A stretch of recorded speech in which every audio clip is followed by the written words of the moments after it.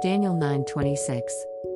And after 62 weeks shall Messiah be cut off, but not for himself, and the people of the prince that shall come shall destroy the city and the sanctuary, and the end thereof shall be with a flood, and unto the end of the war desolations are determined. Daniel 9:26. This is difficult to understand. But let's take it a bit at a time and see what we can garner. First, Daniel is prophesying about the Messiah. According to experts, he lived anywhere from 610 years to 540 years before Jesus came on the scene. The commentator, John Gill, estimates the following: from the end of the 7 weeks, or 49 years, which, 62 weeks added to them, make 483 years when this prophecy will occur. Know therefore and understand, that from the going forth of the commandment to restore and to build Jerusalem unto the Messiah the Prince shall be 7 weeks, and 62 weeks, the street shall be built again, and the wall, even in troublous times.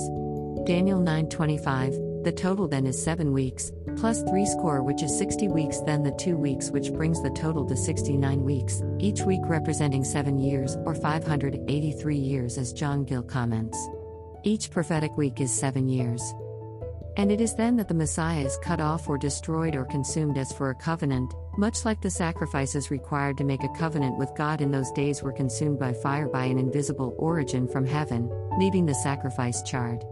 God did this when the tabernacle was built and then again when the Levitical priests were consecrated. Although Jesus was not burned, but he was consumed or destroyed. Notice the phrase that follows, but not for himself. Jesus did not inherit the sinful nature that was passed on to man from Adam and Eve because Jesus was not conceived with the seed of man. He did not have that sinful nature all man is born with, and he did not sin in any way in his mind, in his heart, or in his human flesh. He went to the cross a perfect sinless sacrifice, not for his sins but for ours. And he was consumed, destroyed for our sake. He took the wrath of God for our sin. And he was consumed for our sins. He took death for us so we could live. For Christ also hath once suffered for sins, the just for the unjust, that he might bring us to God, being put to death in the flesh, but quickened by the Spirit. 1 Peter 3:18, quickened by the Spirit refers to the resurrection. The word quicken means made alive in Greek. The sacrifice of Jesus provided us with so many blessings and promises. We get his peace, life everlasting, salvation, forgiveness, and are reconciled with God, to name a few. One of them is healing.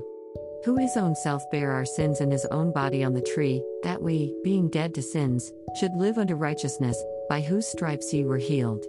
1 Peter 2:24, how can we live righteous lives? Jesus provided us with his righteousness so that we can live righteous lives in him. For he hath made him to be sin for us, who knew no sin, that we might be made the righteousness of God in him. 2 Corinthians 5:21. The rest of the prophecy has to do with the Roman destruction of Jerusalem. It may amaze us that God knows the end from the beginning. And he lets us know and warns us. Daniel also prophesied about the last days. The Lord shares his plans with those he loves. We can know what God is going to do because he does not leave his children in the dark. We have that promise. We have the Holy Spirit who reveals what God is doing. Jesus spoke about the Holy Spirit that he was to send after his resurrection. Howbeit when he, the Spirit of truth, is come, he will guide you into all truth, for he shall not speak of himself, but whatsoever he shall hear, that shall he speak, and he will show you things to come. John 16:13.